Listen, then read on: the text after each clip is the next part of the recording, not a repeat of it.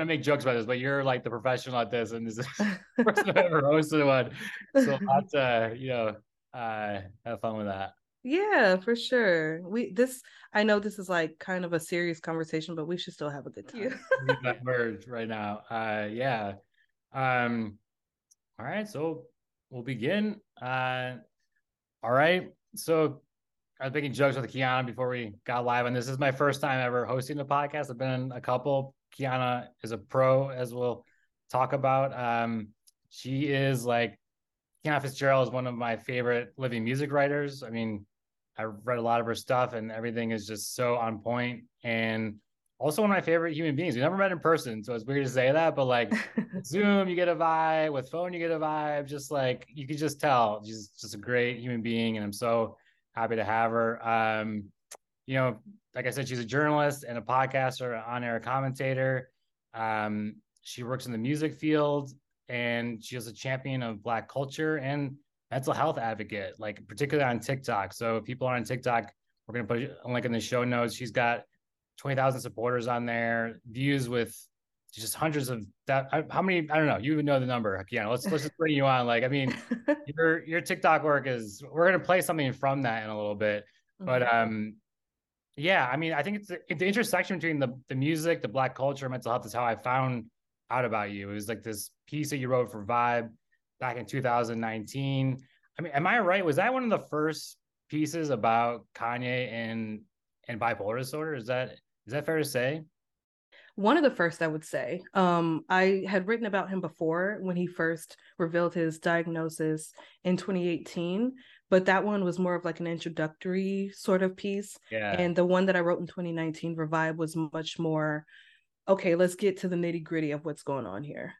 Yeah, yeah. And obviously it's unfolded for a while. And on the Shuffle Synchronicities Substack, I've written a lot about Kanye and we both, that's the thing, is me and Kiana both share, we're living with bipolar disorder, and we're open about it, and it's part of our work, it's part of our, it's not our only identity, but it is part of our identities. And so we wanted to have a conversation. I'm also Jewish, and you can't see Kiana on this on this podcast, but you can introduce a Black woman, and so we wanted to have like an intersectional conversation about some of the stuff that's going on, you know, with him, and with us and everyone. So yeah, so more things to say is just people know I've done a little bit of publishing. My first thing was in the New Yorker about Kanye, but since then I haven't done that much mainstream things. Whereas Kiana is like working in the mainstream media, like she's Rolling Stone, NPR. I mean, the Fader, the list goes on. So I mentioned Vibe, like, and she's got a book coming out next year. That's a part of the Big Five group. Like writing press is part of it, and so she's a big part of the mainstream media. And so the thing that struck me was, and then NPR too, with the pop culture happy hour that featured me so kindly. That was just so generous of you. And the thing that struck me is like she's out there also calling out the mainstream media, saying like, what can we be handling better in this conversation? Is that fair to say? Like, well, how would you address that? Yeah. Yeah, absolutely. So I feel like it's not my job necessarily, but it's a mission of mine to educate and to inform and to provide context, especially when it comes to mental health and mental illness. And I feel like mainstream media doesn't really have a grasp on this conversation yet. And that being said, most of the people who are leading this conversation about Kanye West, or Ye now as he is known, the people who are leading this conversation don't understand what he's going through. They've never had a manic episode. They've never been hospitalized. So I really, just try to see my work as a call to action so people can really get an understanding of what this disorder is, how can it affect you, and how can it affect the people around you. Yeah, yeah. And I think, we are people who have the experience, and I think media, we talk about this, media is supposed to mediate between, the public and the subjects, so that people can understand it. And sometimes the mediation itself, I think you're suggesting it, like you have to have a qualitative experience of something before you can actually do the work to mediate it, because otherwise that mediation just potentially gets lost in translation. So, Mm-hmm. we're going to play the TikTok. I think I'm going to splice that in. are staring directly into the face of one of the worst mental health breakdowns we've ever seen. This is hands down one of the most challenging moments of my life, and I'm not even going through this episode myself. First things first, my goal is not to absolve this person of the things that they've done and said.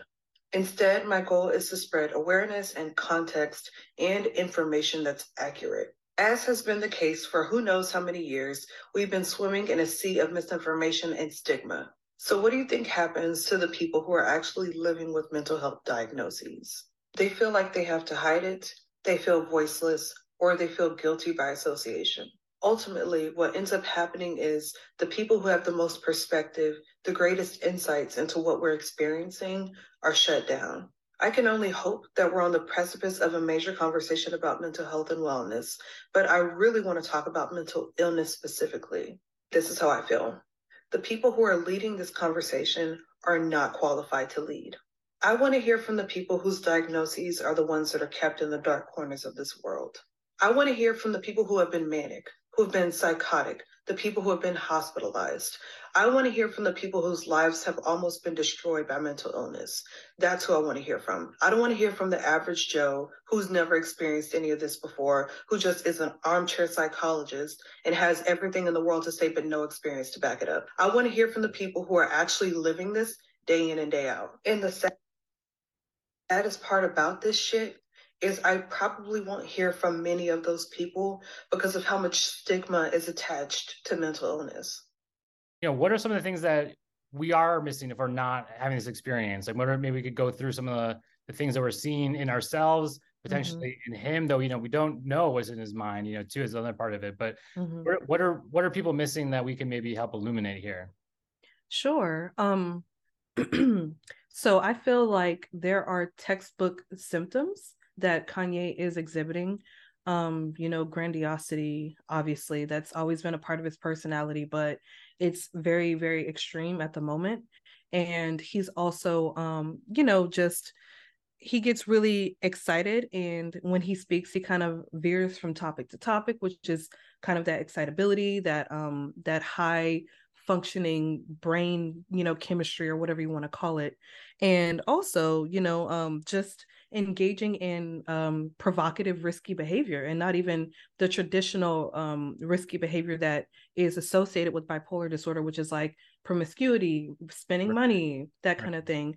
I feel like he's being really risky with his social capital and with his with his money, with the way that he is moving throughout these spaces and having these conversations. He's losing money every day. So he may not be spending it, but he is losing it. So I Yeah. think that's another way that he's kind of exhibiting those symptoms.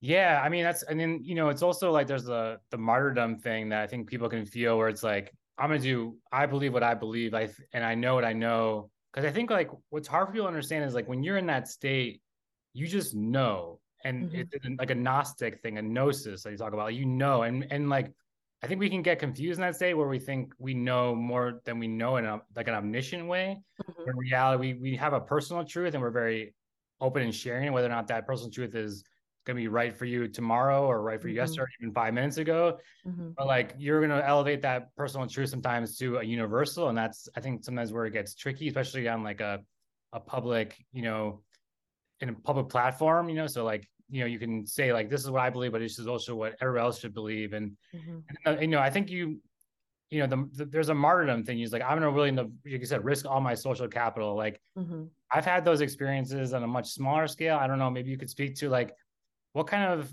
decisions would you make that, maybe you could speak to that. I'll speak to my own experience, which is every single time that I've had a manic episode, a major manic episode anyway, because I've had several hypomanic episodes in addition to the big four that I've had.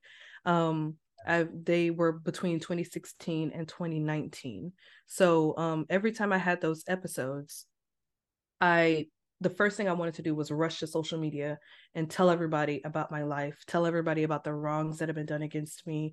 I wanted to sue every hospital that I had been in, like I wanted Yeah, to, I had very strong feelings and I wanted the world to know it because I felt, like a martyr, or I felt like I was very self important and also worldly, like worldwise important.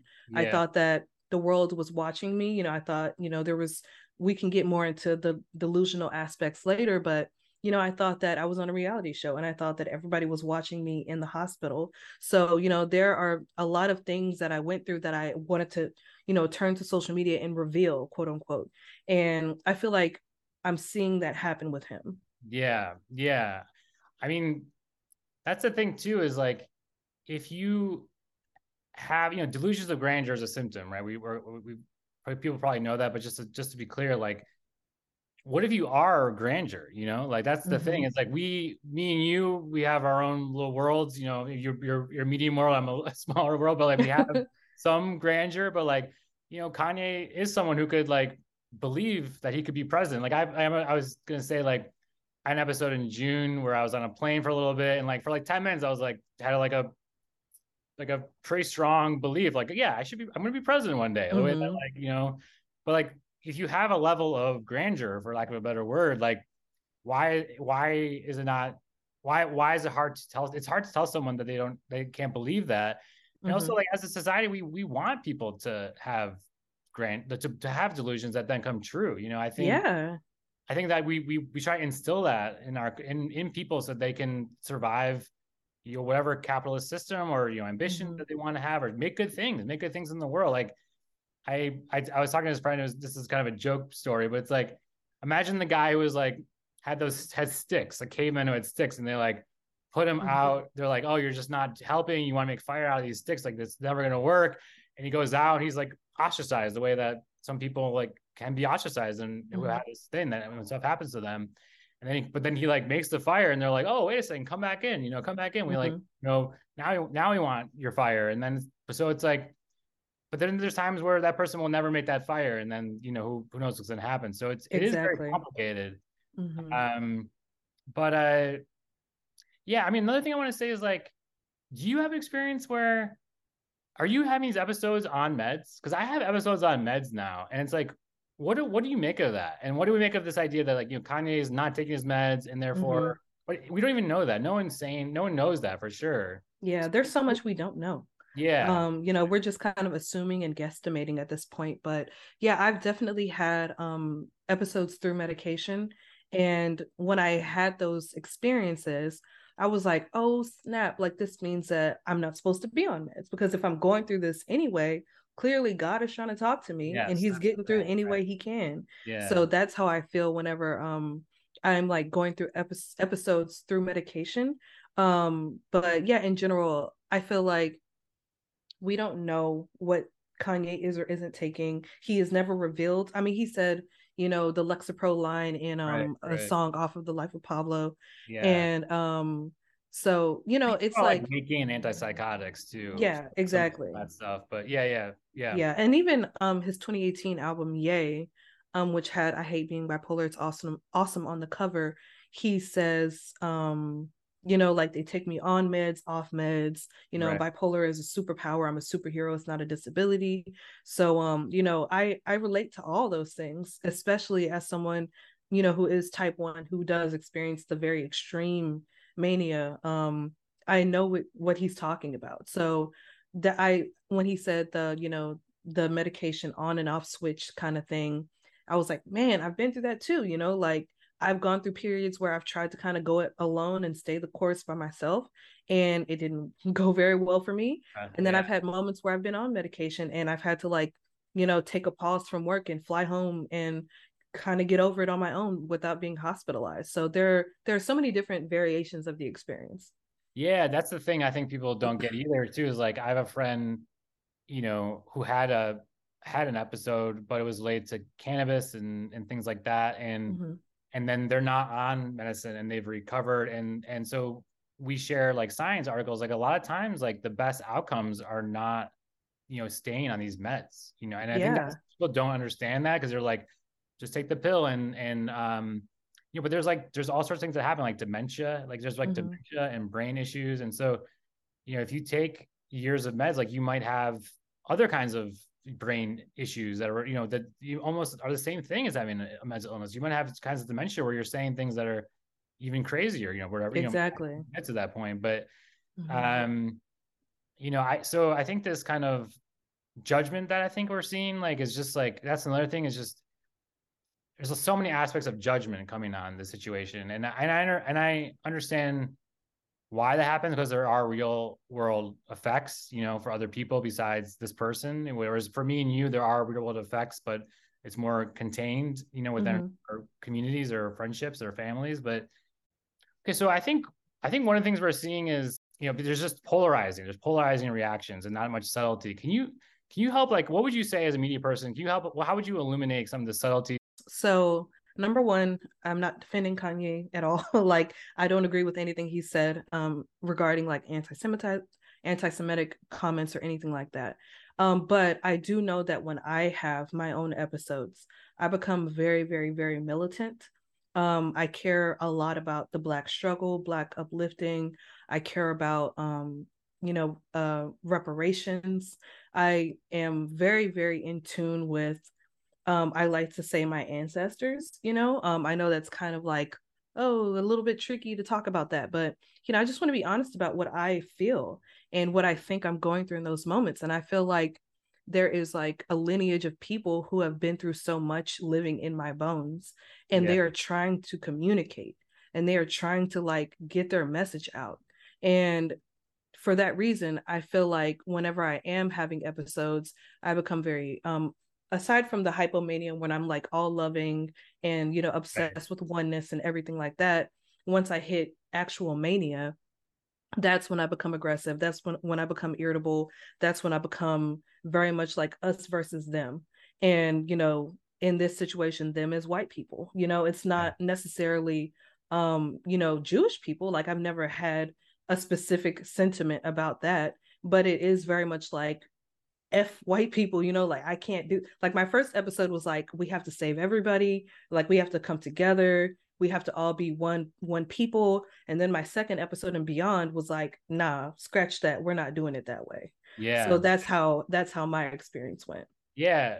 I mean, I think it's like a process, right? Of the different, you have the love and you go back to judgment. And for me too, it's like, for me, it is a Jewish Christian thing. And it's going to sound weird. Like, I know when we play TikTok, like, you talk about people like risking, stigma, but like, I've written 4 Jewish books, humor books, but I also am really into Christianity. Like, it was like really, really important in my metanoia, I call it, or just basically like losing my dad. It led to like a lot of growth, and I associate that with the Holy Spirit. I know we've talked about that. And I think one thing Mm-hmm. I like to talk about is that I think the Spirit moves through us. Like, the Spirit was moving Yeah. through the first time with love, and the Mm-hmm. second time, some righteous, indignation. But that's part Mm-hmm. of the human experience and the spiritual experience.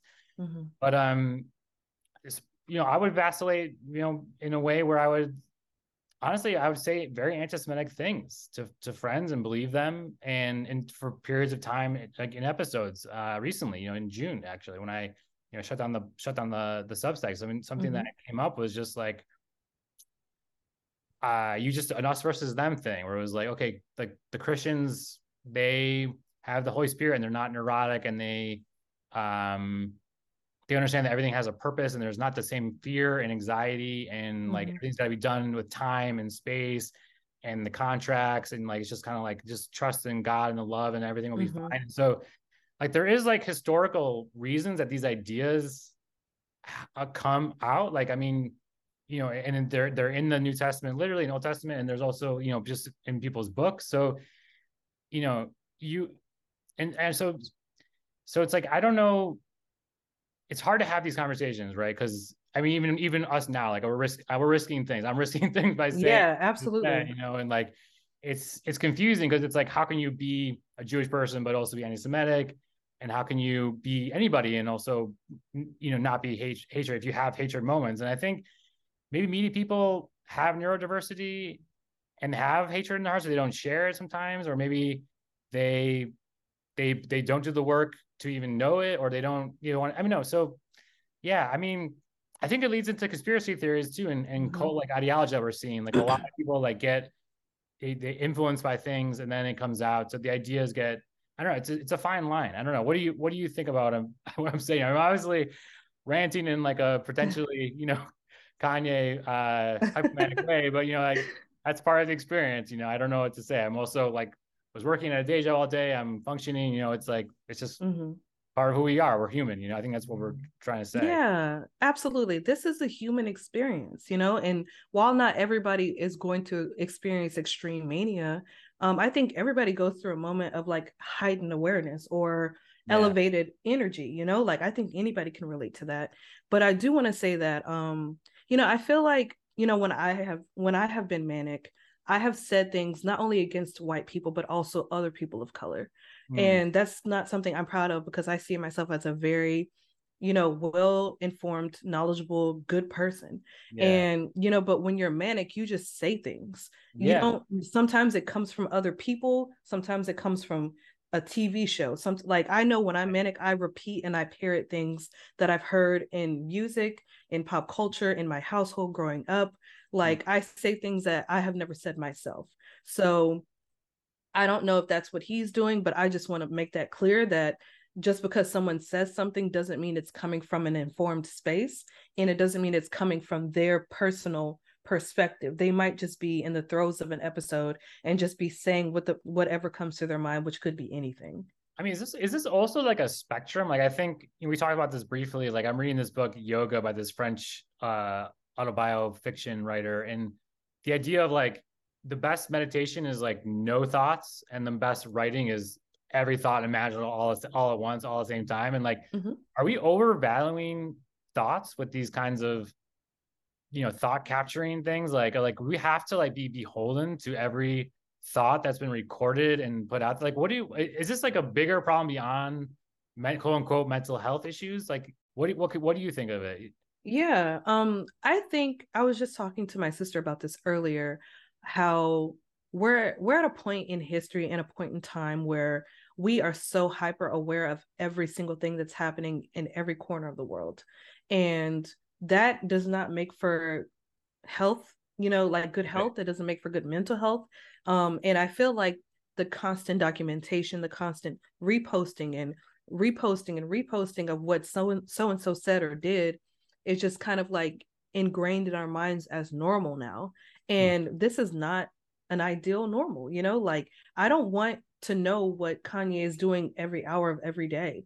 Yeah. That is something I could do without, and I feel like that's I don't know when, he first started exhibiting symptoms of mania, but I do remember being younger, being in high school and then in college when he was really popular and well, yeah, when he was really popular and and being like, I don't agree with everything he says, but like I only would see like a snippet of what he had to say. Social media wasn't really a big thing in like 2006 or Oh, whenever, oh, when or College yeah, the Dropout first came out first album. 2004, Yeah, but yeah. yeah, so it's like at that time all I heard was what was on the record and every other media quote from here or there. And now it's like this man can hop on Instagram, might get restricted, hop on Twitter, get restricted, but he can Yeah. still hop on these platforms and speak his mind. And it's not ideal because I just I can't speak to his health, but I can only see what I see in myself. And I Yeah. know when I'm going through an episode, I do very similar things. And Yeah. the last thing I need is a microphone in my face. Yeah. So there's a story I'm like debating and relating, and one of the things I want to do with the Shuffle Synchronicities podcast is like do some live shuffles. I think that'd be really Mm-hmm. fun for me and for you and whoever comes on and audiences. So Mm-hmm. I think we'll just one thing I'll say is after we got the call, me and you, when we booked this, there was an Elvis. There's a song about Elvis called Elvis Presley Blues by I'm trying to think of the singer. It was yeah, it Tom was Jones? Tom Jones. Yeah, Yeah. and it's like all about like Elvis's decline. Like it's all about the day that he died, and like just thinking about him as he's declining, and it Mm-hmm. ends with this phrase like, "Well, bless my soul, what's wrong with me? Well, bless my soul, what's wrong with me?" Um, and my dad like loved Elvis, as a child. I think about Springsteen with him, but he also loved Elvis, and it's like I think why people are like, why do you care about Kanye right now? People have told me that, like, why do you still care about this person? It's because, his music meant so much. And then Mm-hmm. also, he's the most public person with our experience potentially. I know we can't Yeah. define that exactly for him, but so we're bound to see ourselves in his experience and want to at least understand, for him and for ourselves what is going on. Is that why is that how you feel? So like, the, you know, Yeah. yeah, Absolutely. Yeah. I feel very strongly about it. Especially, as someone, who is Black, as someone who has lost a mother, someone right, who is bipolar or has bipolar disorder. Like, I feel like there are so many commonalities between us. And before he even revealed his diagnosis, I knew he was bipolar. wow, yeah, I was just like, I remember I wrote in a journal, I was like, I hear Kanye calling my name or something like that. And it's just, I always have felt an attachment and an affection for him because I know what it's like to be misunderstood. I know mm-hmm. what it's like to feel like you've been abandoned. And I know what it's like to be in a situation that you have to fight your way out of. And all those things, I think, you know, um, make him relatable to me. And I know so many people can't say that. I'm very aware of that. I can't force anybody to see Yeah, him the way that I see him. yeah, But what I can do is, what hopefully I'm doing with this conversation, with my TikTok, with, my Twitter threads that go viral or whatever. My goal is just to provide context. I yeah, just want people to understand what's going on here, and that yes, he is an asshole. Yes, he's provocative. We know that. We've been known that. yeah, But can we not look at the past handful of years and see that they are markedly different from the years yeah, before that? That's what I'm trying to say. yeah. um okay, well, let's let's come back to that, but Mm-hmm. I'm gonna try this shuffle because there's a story I have to tell about how this is all intersecting in my life in a way. And I'm trying to decide one thing about the ethics of the shuffle going forward. Is I got too heated with like writing about people in my life without their Mm-hmm. consent, honestly. And Mm-hmm. so I'm trying to like do this thing I call post memoir, where you're just trying to keep the details of the subjects besides yourself out of the story as much as possible, Mm-hmm. and try to just extract the truth in Mm-hmm. the greater story and not so much the memoir details. So Mm-hmm. that's what I'm thinking. So I'm look for what I like to do when I shuffle is I just like to look for insight. I get kind of ask a question and just look for some insight from the shuffle. So basically, what I'm wondering is like how much detail should I give in this Mm-hmm. conversation that we're about to bring up. And so that's what I'm going to ask is just like how much should I share on the personal level, or how much should be like a the universal level. So Mm-hmm. I got my like songs playlist. It's got like 88,000 songs, and Mm-hmm. we're playing on the phone because I think that's the best way to record with the Zoom stuff. We'll see what happens. All right. How much should we talk about? All right. Takes a while to shuffle, it seems. Normal sometimes. Sometimes not. Maybe saying like, don't do the shuffle. I don't know. Maybe I didn't press the button properly. let's let's see. Let it sit for a second. There's a lot of songs now. So Mm-hmm. um the suspense is we'll have to shorten the suspense. I'll press it again. It's weird. This is really weird, huh? All right. I pressed it again. Let's see. Um All right, maybe I'll try it on my computer if it's not working on my phone. I'm gonna move over to the computer. Okay. So this is not it. I'm just gonna get off the. That's not it. Let me do this. Okay, let me set the intention again. Sorry, we'll cut this out, but or maybe not. Maybe it's funny. All right, so now I'm gonna think about how much should I be talking about this particular story that's coming up. Here we go. Wow. Still not shuffling. This is like Wow. weird, right? This What is does like that figuring mean? something out. This is like something I don't Hmm. know what to make of this. This Uh, is very curious. oh, here we go. Okay, this one Okay. came out. It's a Wes Montgomery song called 4 on 6. So can you hear me, by the way? Yes. Okay, so that's like a jazz musician, 4 on 6. 4 on 6. Okay, so to me, what that's the associations I'm feeling with this as a jazz plays is like the Enneagram is like 4 and 6 are numbers out of the 9 numbers. And like 6 is like a very like how I feel at work, which is like security, logistics, like responsive, get the day job stuff done. Mm-hmm. 4 is the energy of like self-revelation and the energy of like just revealing your it's a very much like a memoir energy. I thought it was a 4, really I'm more of a 7 seems, but Mm-hmm. so that's what it's saying, say 4 on 6. So it's basically saying like, we're weighing like what you kind of care about, Mm-hmm. more. And that's been kind of what's going on in like a way is like I much more care about this work, than day job work. I mean, and that's they probably know that. I mean, it's okay to say I think, but Mm-hmm. so yeah, I 4 on 6, and so I just got to be relatively me somewhere in the middle. So basically, what I'll say is, I have a day job, and um, yeah, how do I say this? So I have a day job where I work in the entertainment industry, and leader in the company spoke out about something that's going on, what's going on with Ye, and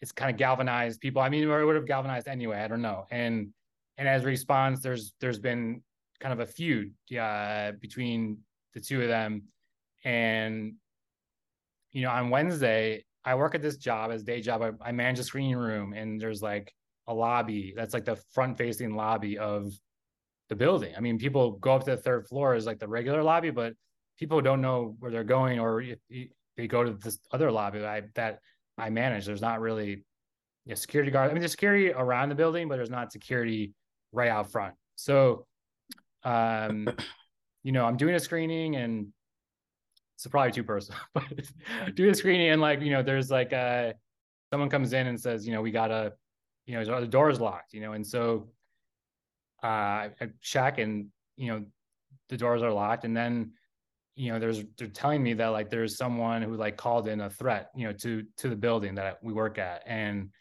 the threat, is associated with, it's not associated like literally, not Ye as in sent by him, but just someone is saying like, as a result of this public feud, like I want to come and do something to your place of business and everything. And so we Mm-hmm. closed the office for the day, and it was scary. I mean, it was like, as I'm trying to describe, like the layout of the place. And so like all these kind of emotions were happening, right? Where I'm like, the ramifications of what a bipolar person can say potentially in a state that they get out there in the public state, and then Mm-hmm. people pick up on it, and it comes out from other people. At the same time, uh, you know, I don't know how to say this either, and maybe I won't keep this in, but it's like Mm-hmm.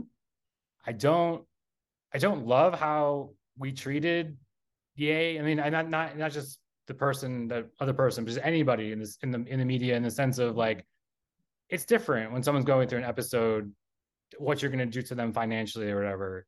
Whereas, when people are doing things that you can speak out about, I think if someone's going through a mental health crisis, like you can press pause on their business or something like that. Mm-hmm. I don't know. I'm not a business person. I work in a screening room. I'm a writer, Mm-hmm. whatever, podcaster in this way for a second here.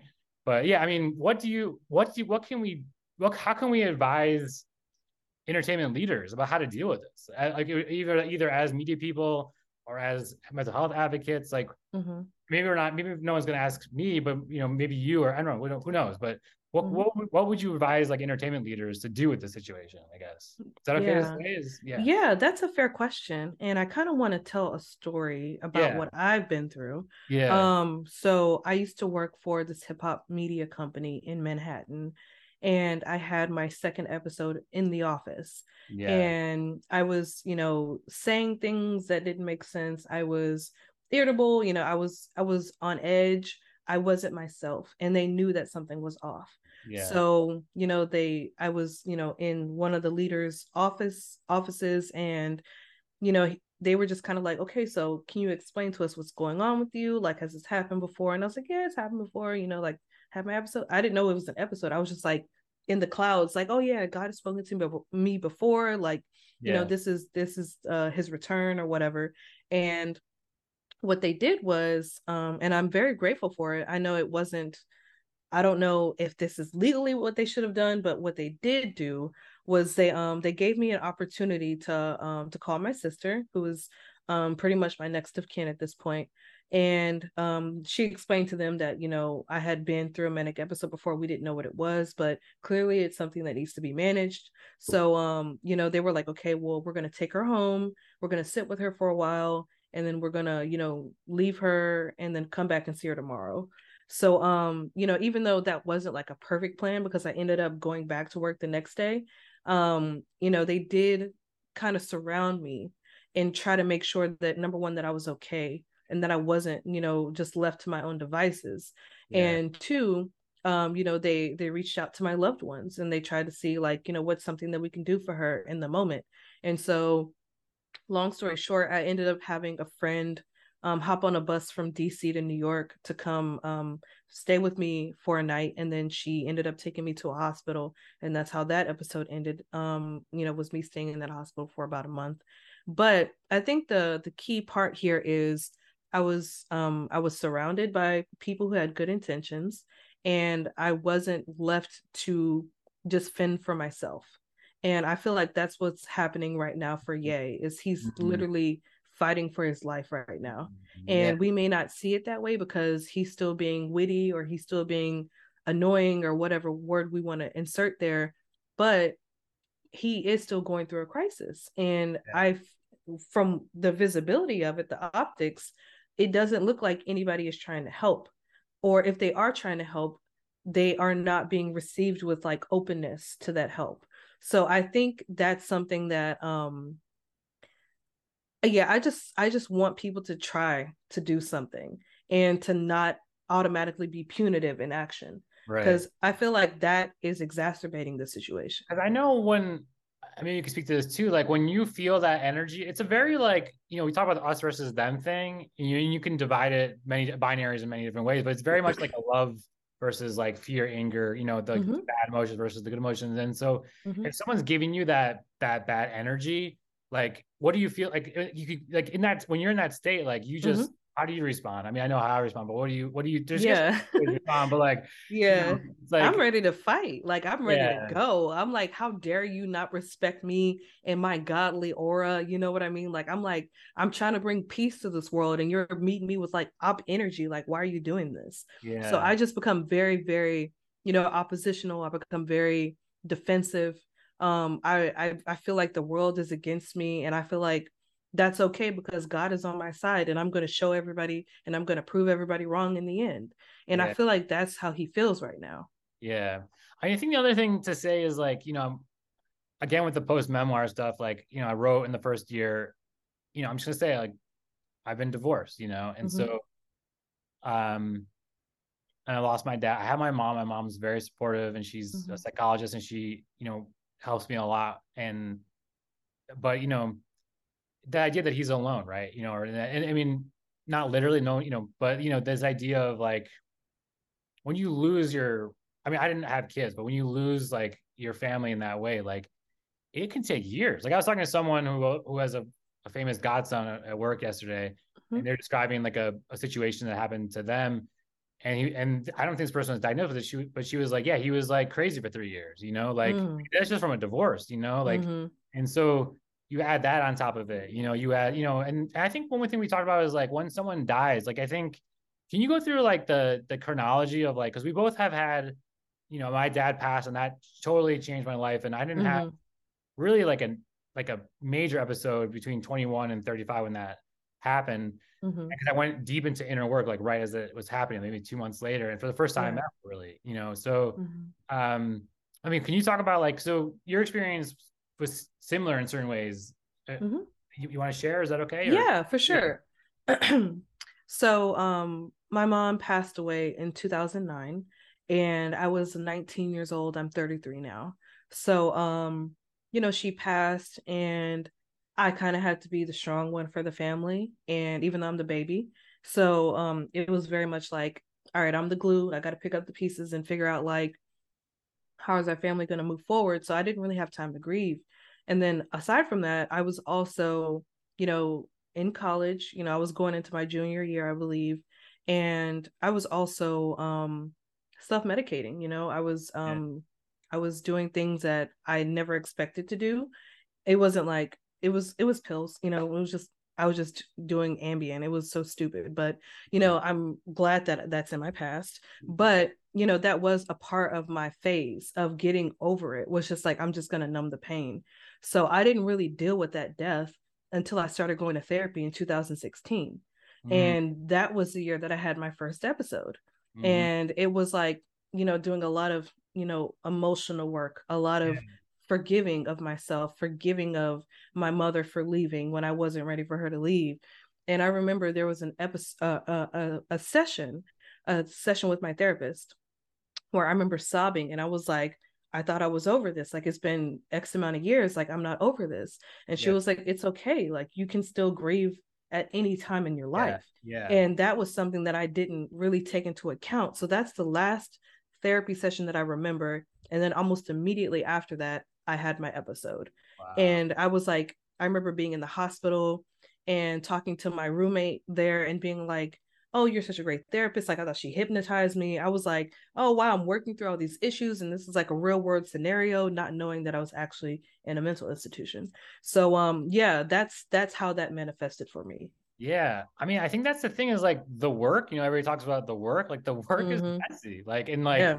like I mean, in June, when I had the thing where I brought them to the Substack, like I'm gonna write about it, but like it was really messy, but really healing. Like I did this, Mm-hmm. like it affected people, some people negatively and some people positively and both. And one of the things that came out of it is like a lot of healing at the Mm-hmm. same time. And like, Mm-hmm. so, but a lot of, but like a lot, like I said, literally anti-Semitic things, like to people that is also in process of healing with, Mm-hmm. and, I don't know how to like say it, but the work is messy. And like when you have someone on a public scale like this, like doing the work that it's almost endless, it's endless work. Yeah. So in June, the episode, like I didn't think again that I was having an episode. And I think that I might have had an episode and I agree that that's true, but I also think it was necessary. And I think that there's like a Holy Spirit element that like Mm-hmm. the Holy Spirit wanted me to go do something with this episode Mm-hmm. and let it happen and let the chips fall where they may. Mm-hmm. And like, and maybe that's the wrong thing. Maybe that's, again, the martyrdom thing. But I think like in the long run, it did help me and help other people, even though it was very painful in the short term. And I can't apply that generally to everything. But I think in this particular circumstance, it's true. But I think there is something that people don't get where they're like, why can't this person see that they're maybe you know ill right now, like, and Mm-hmm. I think like, my friend and I joke, it's like a symptom is literally you don't know that you're going through a symptom potentially. I mean, there's shades of it. It could be 100% you don't know, it could be Mm-hmm. 100% you do know, or it could be somewhere in between. And so it's like telling someone like don't, not just like don't ignore your heart attack, it's telling someone don't have the heart attack because it's a symptom that you don't know what you're going through sometimes. So Mm-hmm. has that been your experience? Have you had like that that that experience yourself, and how do you mediate that now for for the future, or Mm-hmm. yeah, what would you recommend there? Yeah. So excuse me. So I have very much been in the midst of an episode and felt like there was nothing wrong. I thought that, and I've lost people in my life because I've been, hypomanic or on the verge of mania, and I refused to believe it, and they refused to deal with me until I fessed up to it. And even after the situation passed, I was still so proud that I was like, I'm not ever going to talk to this person again because I feel like I didn't go through anything. But looking back, a few years later, I'm like, oh yeah, I was definitely going through something. And yeah, so in general, I feel like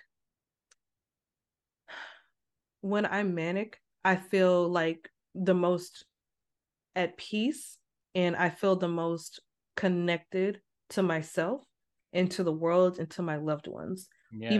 Even though I'm not, in the right mind state, quote unquote, I feel like I am. And I feel like I have the ability to like bring people into my world and help them to kind of ascend with me.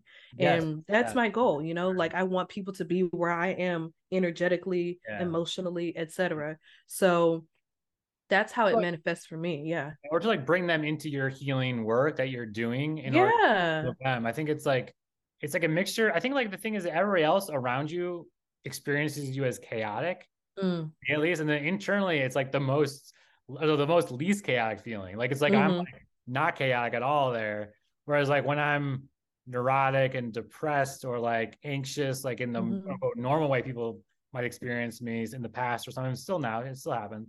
Like Mm-hmm. like then that's not chaotic for them potentially, and that's where I Yeah. think like it's difficult. I don't know. It's so weird. It's so So weird. weird, right? Like, and so I don't know, because it's also like people in my life are like, who I talk to about this sympathetically. It's like he's just kind of living like the he's just living the manic life. Like it's Yeah. like a complete manic life. And when you're in that manic state, that's what you want to do, right? You just want to live Mm-hmm.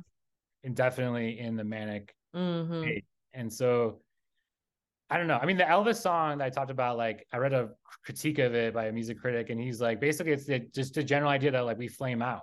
Like Mm-hmm. people who live hard live quote unquote the way they want to, like they're gonna, flame out potentially. Mm-hmm. And like so, it's like that 6 versus 4 thing for me. It's like, do I want to be in this conversation saying basically what comes to mind for most Mm-hmm. of the time, or I want to hesitate and just worry basically about what everything's Yeah. how everything's going to land and how do we want to live. I mean, and that's again, you could look at that as manic, or you could look at that as just in a spectrum of being you. I don't know. Mm-hmm. So yeah, I mean, I think what I wanted to do for sure, and maybe next is Mm-hmm. I would love to do a shuffle with you, Kiana, if you're Okay. open to it. Like, Yeah. uh, so I think what we talked about is like maybe you could just if you wanted to talk about your book, because I think that's coming out soon, right? Your book's coming out next year. If you wanted to Mm-hmm. talk about it and then maybe use a shuffle in order to reflect more on, is that something you're Yeah, that's doing? yeah, that's totally fair. I'm like trying to figure out which playlist I should shuffle because like I have like like downloaded songs on my phone, and then I have maybe that's what I should do, huh? Let's see. Well, I also wanted to say, like, what do you, yeah, because I think when we do this, I want to hear kind of how you view music when you're manic. Because I know you mentioned that on the NPR, like that you have a similar relationship to music when you're manic. We could talk about Absolutely. that as well as when we're doing this shuffle of like, what does that look like for you? Like, Mhm. and for, yeah. So, Yeah. Okay. So shuffle, then talk about that, or uh, talk about that, then shuffle. what do you think? Yeah, you're I would like to talk about it, then shuffle, so I don't forget. perfect. Perfect. Yeah. Thank you for the Okay. leadership here. You're, Yeah, no problem. So, when I am manic, the first, last, and only thing I want to do is listen to music. yeah, I, like to talk to people a little bit here and there, but that's where I want to be in my headphones, just listening to music. And when I'm going through these episodes, I tend to find patterns or, synchronicities or what have you. yeah, And it feels like the universe is communicating with me. I'll like I'll be I'm trying to think of an example. Maybe we'll get into one later, but right. yeah, just in general, I feel like I'll listen to a song and I'll be like writing in my journal, and I'll hear the exact word that I'm writing out as I'm listening to the music. And Yeah. so that's always an indication that I'm manic. But also I want, as I said earlier, I want to envelop other people into this space with me. So I tend to share a lot with my family and friends. I know that, like, when I was most recently hospitalized in October 2019, I was, I had no music in the unit, so I was just like remembering songs, and I Wow. would like my sister would visit me, and the moments that I do remember are like writing down songs on Bible pages for her and ripping it out of the Bible and giving it to her, like, listen to this. You have a mission. You Yeah. have to hear the song the way I hear the song. So and then my brother as well, like I remember one of my first episodes, I was just like, okay, I'm gonna send you this album, listen to this album, call me back. Tell me what you hear. It's like I just am very, very intensely focused Yeah. on music, especially hip hop. Yeah. I mean, do you see the synchronicities and the patterns when you're quote unquote normal? Like, too, is it like, does it you can integrate that experience and then Yeah. yeah, make it work within the, quote unquote normal, self. Yeah, But definitely. I definitely see little syncs here and there. I see patterns. And I'm like, oh, that was cute, but I'm not like, oh my God, what's going on? Like, I'm not as intensely focused on it, but I definitely do have moments in normal life where I see and I hear and I feel it. yeah, yeah. Well, so if you want to shuffle in relationship to the book, or if you want to shuffle in relationship to something else, like it's your choice. Like I want, you use the intention. Like you can set your own intention too if you don't Hmm. want to talk about it in terms of the book. So it's up this whatever you want to do. There, I can. Okay. All right. I'll shuffle and then I'll see where it takes me. Yeah, let's do it. Okay. Let's see. I guess I will do downloaded songs. Let's go ahead and shuffle you. Ah, okay. So it starts out a little quiet. But this is a song called, ooh, let me turn it down a little bit. This is called Yeah Yeah by Young Nudie. Oh, Young Nudie is an Atlanta rapper, East Atlanta. He's 21 Savage's cousin. So he is someone that I listen to a lot, a great deal. And my sister and I listen to him in the car anytime we're going somewhere when we're getting ready. And I remember this song actually went viral on TikTok earlier this year or last year. And we were obsessed with it before it went viral. So wow. I'll pause it. But yeah, so I was like, what are the odds that this one song from like years ago goes viral on TikTok? I was like, oh, I know that's a sync right there. That's a synchronicity. So this song is very much a part of my like a building a relationship with my sister through listening to him all the time. And then also just like it was really exciting to see him go viral because I do adore his music, but I never thought he would go viral because he's not like a Drake or Yeah, a yeah. 21 or anyone like that. He's very low key, he's very underground, but the people who know about him know. Is that also speaking to like your work on TikTok? Is that okay for me to say? Mm-hmm. Like that's a medium that I think you're thriving and going viral in. And then the way that, so you're basically saying that this rapper wouldn't have been as popular as he is without TikTok. Is that kind of what, or have at the moment at least? Yeah, he Saying? definitely, yeah, he has and he's had some follow-up songs go viral as well, but this is the first This one first one. Yeah. that yeah, this is the first one that went up. And I was just shocked. Like I have chills right now just thinking about it because I never saw it coming.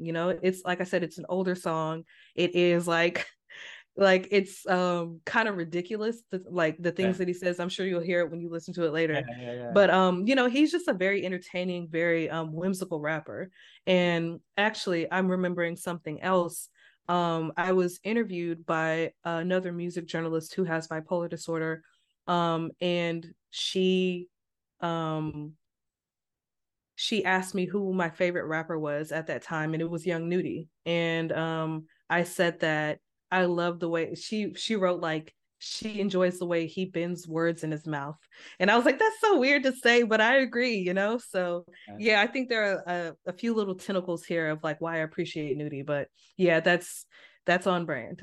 And also like this conversation is like very nudie, like we're just Hmm. like we're being very nude in a way that is like very Yeah. vulnerable and just like, all right, this is like behind the curtains, Hmm. and, but that's what podcasts are so great for. And when your work on TikTok is so great for, like I think you are like, you're putting yourself out there and then people are responding. Like I look at the Yeah. the note, the comments, and like it's a community. Like and Yeah. just and so when we talked, you mentioned that you mentioned a bipolar writer, music Hmm. writer. Like we're talking about your book next, I think. It's just, but like we had an idea like we should like maybe like get a bunch of bipolar writers to like pick out a bipolar musician and make a chapter and edit together. But Hmm. we could maybe move that to the end, but or move that out. I don't know. I'm just, like but I want to do your book first. What I'm trying to say. Yeah.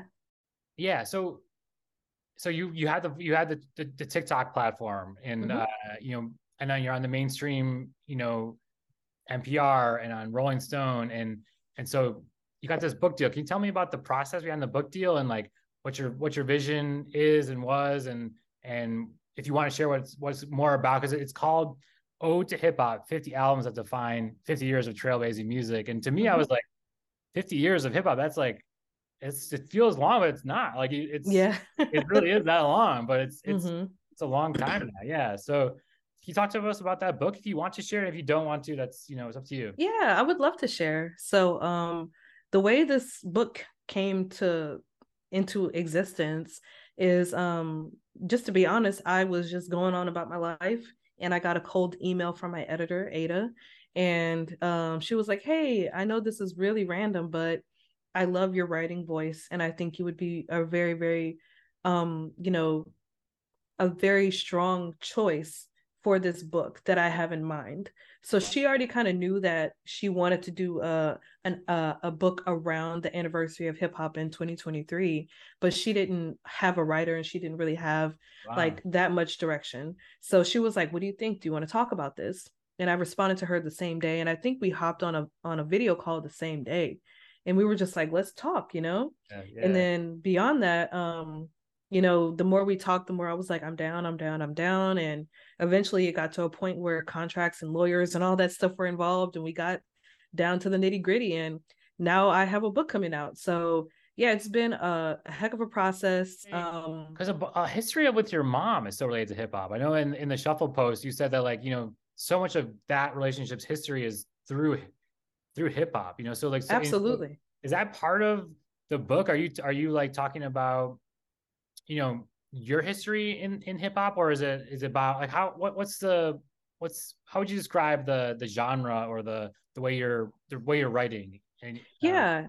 So I have it's more about the music itself. yeah, yeah, I did ask, I was like, can this be like personal narrative? Because I would love to do that, but it's more about like the albums, the artists yeah. themselves, which I completely am down for and I completely respect that decision. But yeah, my mother, she was obsessed with hip hop. She was born in 61, so she was about 12 when hip hop first came around, and she would tell me stories about how she would discover Wow. the Love this. the artists that she grew to like. And my brother, who was born in 81, would tell me stories about how he learned hip hop through her. And then of course my sister, she's a year older than me, and then I came along, and my mom, just I remember just riding through in a old hoopty, like beat up old car, just riding through the country outskirts of my hometown, listening to like UGK, which is like a Texas hip hop group. And those are like some of my fondest memories. It's just like riding in this raggedy old car with my family, listening to songs that I still hold dear today. So, I think in the future, I would love to write something more personal, but this book is more about like, how can I relate these albums to the artists, and how can I share that context with people who love these albums as well? Yeah. Is there one album in particular from or a certain year an album that like really struck you as, oh, this is the one I'm so happy to be bringing to light, like that? Maybe are there some that are less well known, or are they all people already know them? Like what are the different kinds of albums that are you're in the 50? Yeah. So I don't know if I can speak about a specific Yeah, I'm album yet. sorry, it's okay. Oh Yeah, no, it's okay. I think like the landing page for the book is going to come out soon, so cool. they'll Yeah, have every album on there. But for now, I will say there are quite a few albums that are like canon. They're just like, they are what they are. They had a huge impact on hip hop, and that just is what it is. But there are some that I did get in there where I'm very proud. Like women. There are quite a few women listed, who aren't really included in traditional hip hop conversations. And yeah, I'll leave it yeah, there. I yeah. don't want to That's say that, too that's much. great. Yeah, yeah. No, no, that's important. Yeah, we're Yeah. good. I could I love talking to you. I could talk to you for forever, but Let's see. I'm just going through the notes here to see if we like kind of. I know we were hopping around a little bit, yeah, I'm so. sorry. That's I Oh, didn't, it's didn't okay. yeah, This yeah. is like you're It's all right. learning. This is Okay, the that's part of fine. the Yeah, process. yeah. Yeah, Like it's a you gotta learn by doing, right? So exactly, yeah, exactly. ideas. And also, I think that's a good question. Where is yeah, that again? that's Top under four. E question/topic 2, and then it's um Roman numeral 3 or whatever the fuck that is. Sorry. Yeah. All right, Mm-hmm. right. Okay. Let's do that question. That's a good one. Yeah. All right. Okay. You know, we're talking about how Kanye is alone, right? Potentially, and you know, who who can take care of someone. You mentioned how people in your family took care of you, Mm-hmm. or took care of you. People in my family have done that. People, friends have done that. Like this idea of conservatorship, Mm-hmm. I've heard this question asked, like, if Kanye was a woman, would his talent, would he be under a conservatorship right now, or would he have been at some certain point? Uh, Mm-hmm. can you speak to that? Like, what are your thoughts on that? Oh, Yeah, it's very complicated. I would say I think there are a couple factors that, are included here. And I think one of those is I'm not trying to make this a race thing, but I'm thinking about people who have been placed under yeah, conservationships and they're not black. You have Brittany, you have whomever else. And I don't know if that's ever been like a go-to solution for the black community, especially for people who are very famous and very rich. yeah, But I do think if he were a woman, it would be much more seriously discussed. yeah, I think, gosh, I'm just thinking about women who have had mental health issues, black women like actors and actresses or actresses, and I'm sorry. Did Whitney have a moment where she was, or am I making, is I that don't know if she was under a speculation? conservatorship, Yeah, yeah, but like that would be a perfect example. There's like Maya Campbell, she's an actress, and I can't remember what her specific diagnosis is, but she kind of just fell off the face of the planet and was deep into her own issues, and it was kind of like she was left by the wayside.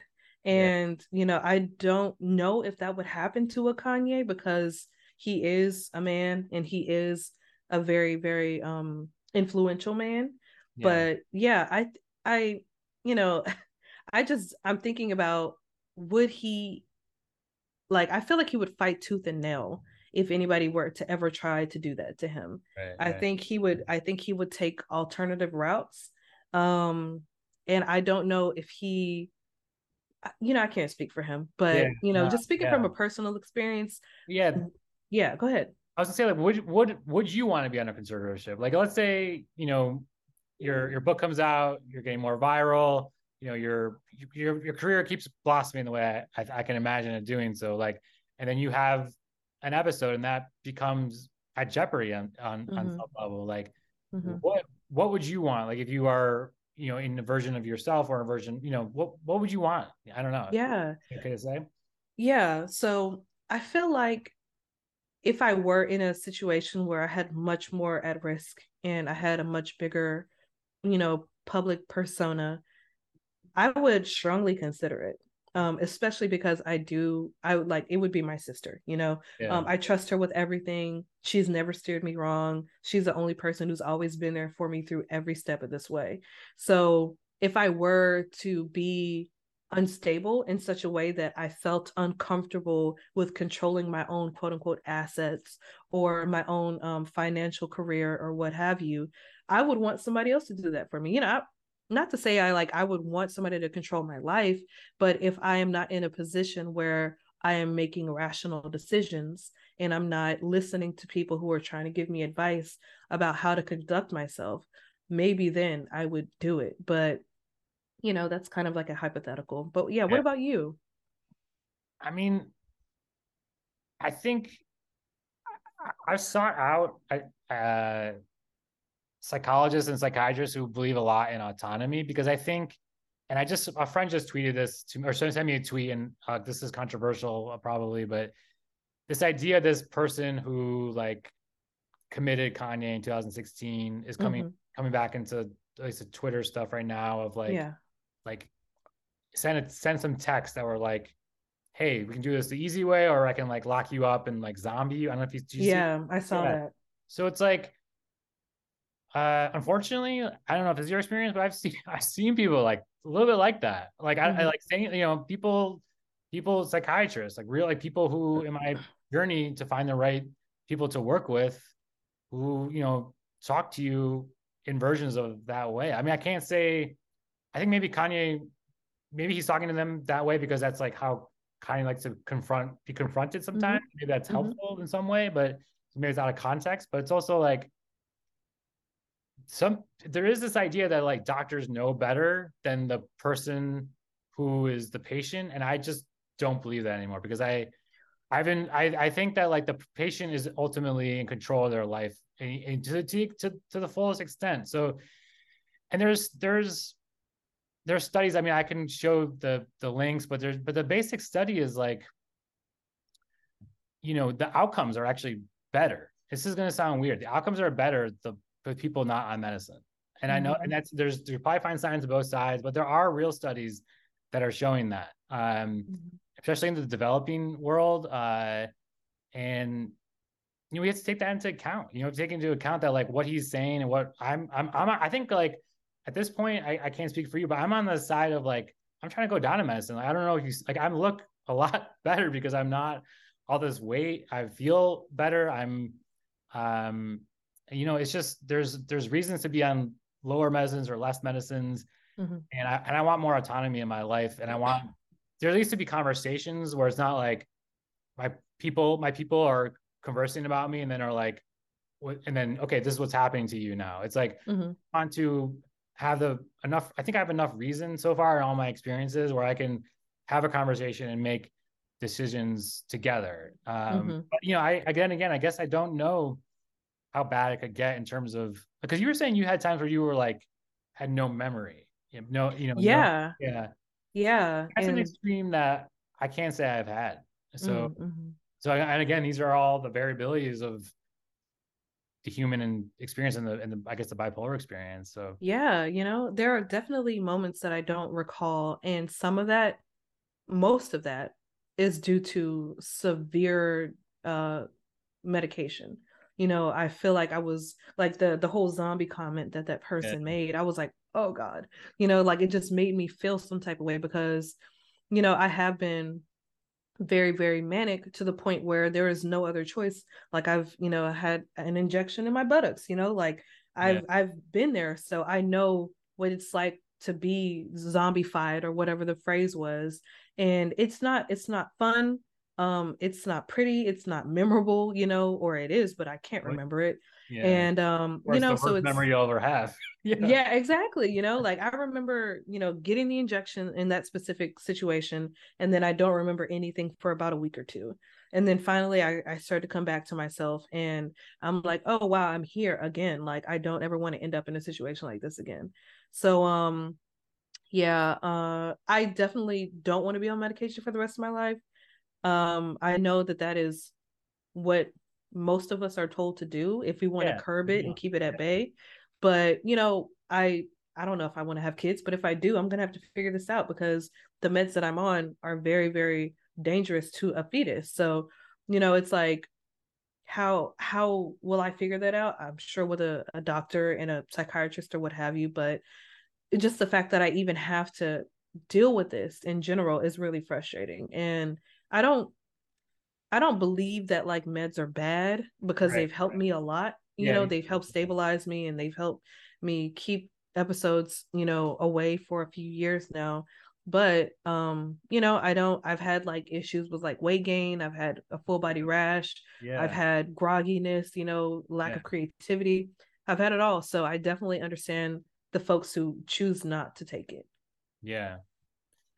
That's yeah. It's a valid question. And I think when we take that question away from people, that's just not fair. So it's just Yeah. putting them in a box or prison, whatever you want to call it. Yeah. Do you want to talk a little bit more, or do we want to have a conversation more about race and religion? People may have covered this, but I think you have a great perspective on this. Is like how Kanye said things about the black culture, and then nothing happened, and then when he Mm-hmm. says something about whatever culture, then things are happening. Is that something you want to bring up, or do you feel like? we could talk about that, or is what how you Hmm. yeah, or do you Yeah, want I to mean, we can talk about it. I don't know if I have much to say, yeah. just because it is what it is. Yeah. But yeah, yeah, I feel like when certain groups are targeted, it's much more intensified the reaction, the cancellation process or whatever you want to call it.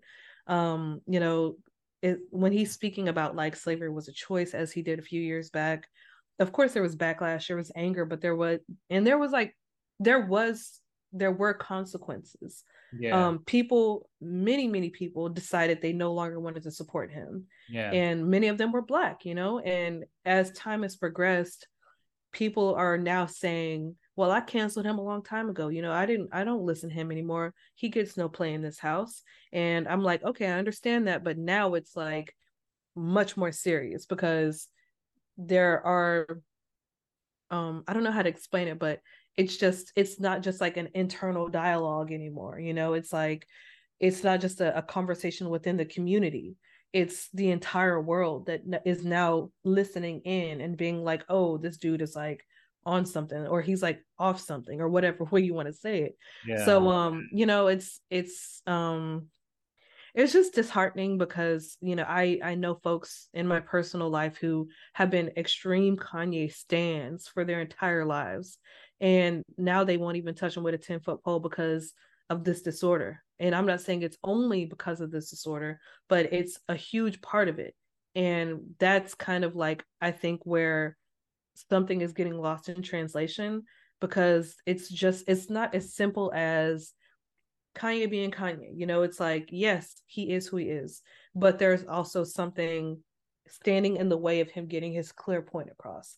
And maybe if he was, I don't know, maybe he is completely stable right now. We just are Yeah. unaware. We don't know. But like I was saying earlier, there are textbook symptoms that I relate to very, very strongly. And that's why I think it's important that we're having this conversation. Yeah. I'm gonna go and go on a risk here and just say something else is like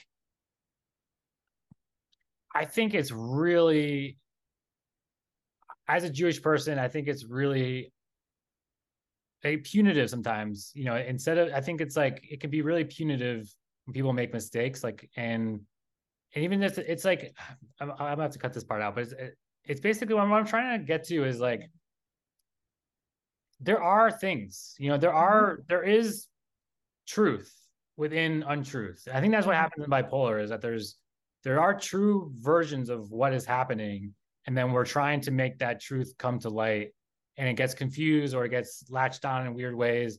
But like you look at like the history of the entertainment industry, I was at the Academy Museum on Saturday. Like it was started by Jewish people, like from in a big way, and like so Mm-hmm. Jewish people that I have read about have been like, well, they're not talking about that. And so it's like there's a reverse thing where it's like, okay, so do we want to talk about our pride in starting this film business, or do we Mm-hmm. want to take that narrative out so it's not like known in a way that it would draw anti-Semitism or something like that, or like Mm-hmm. the history of business in the music industry. I mean, again, these are generalities, but there were a lot of Jewish businessmen. There still are. It's like, and then what happens, I think, because it's just from my own personal experience, is like, so there Mm-hmm. are some realities, and Mm-hmm. then things happen in your personal life that then you start connecting to the realities, and then go further into conspiracies, like Yes. like take Pete Davidson, like it's whatever, he's part Jewish, right? Mm-hmm. And the person is taking away your wife. I mean, we don't need to say that in that way. Like that's maybe what he's interpreting it as. Like it's Mm-hmm. people have their own choice. They can be in relationships or not. But like Mm-hmm. so then you can see like to me you can start to see some of these like things that could happen where you're like, okay, this white person, this Jewish person potentially, and you start categorizing that, and then like you look at people in your business life, and there's been I can just see how things can go from reality into personal and like what I'll call neologistic, where like it's just only you're making these connections that are again they're not really true, but there's still something that happens. Like and that happens to me too. Like I'll grab things from culture and Yeah. and then apply it in a strange way. And like, so to say that person has hatred in their heart, that person is like, cancel them. Like, it doesn't sit with me right as a Jew. Like, and then like, and maybe because I'm not saying I put bipolar first, but I think as a human, like, it doesn't sit with me to say like, well, you're out, or like, Yeah. and I don't know. And again, like I said, I was at a place that was directly affected by this ramifications. Mm-hmm. Mm-hmm. So I had that anger towards him in that moment, actually, and fear. And so I don't know the answer. I don't know the answer, but I just at least want to say that I don't know. Maybe is there anything that you could add to what I just said? I'm not the best. Yeah, absolutely. I want to touch on you saying like you don't necessarily put bipolar before, being Jewish. But you do feel that level of like attachment to it, something that Yeah. is a part of you. So I feel the same way. Like I wouldn't put it before my blackness, but it is something that I feel has changed me. And I feel like it has changed the way that I interact with people, not just from like a mental health perspective, but a human perspective. Like I feel much more at peace with myself and I feel more loving toward other people. Like I just feel like I have nothing to lose, like not to be like, yeah, I could be dead tomorrow. But what I'm saying is like, I feel like the experiences that I have pushed me to a place where I understand much more deeply what someone is going through, even if I haven't been through it myself. Yeah, yeah. I think we need more of that. Whatever it takes to get to that Mm-hmm. empathy. People use that word, Mm-hmm. sympathy. Yeah. I get, and I guess we have to say is that we don't responsibility and how we manage what people say as well. Yeah, it's just I think everything is a pole. Bipolar is a great word because like everything is a pole. You have empathy and you have accountability, and Mm-hmm. where do things lie on that pole, and how do we manage that as a culture and communities, and we're just having a conversation. We don't know the answers, and Mm-hmm. um, or well, we both don't know the answers, and we do know some answers. That's like I like to say it.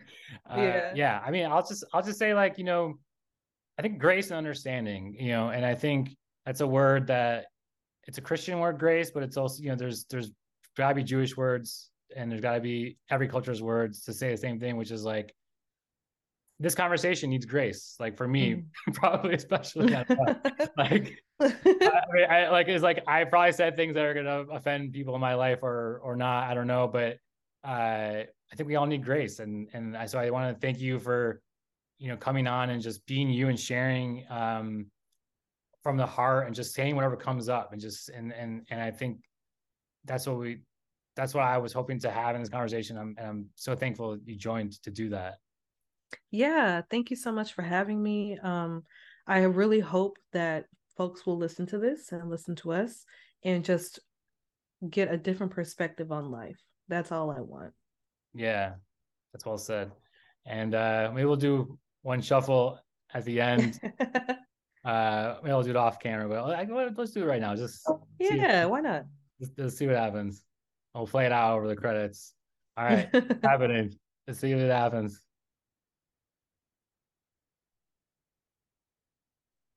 Man, Wait, am I shoveling or are you shoveling? I'm shuttling, but it's just taking so Okay. long. I don't know what's going on.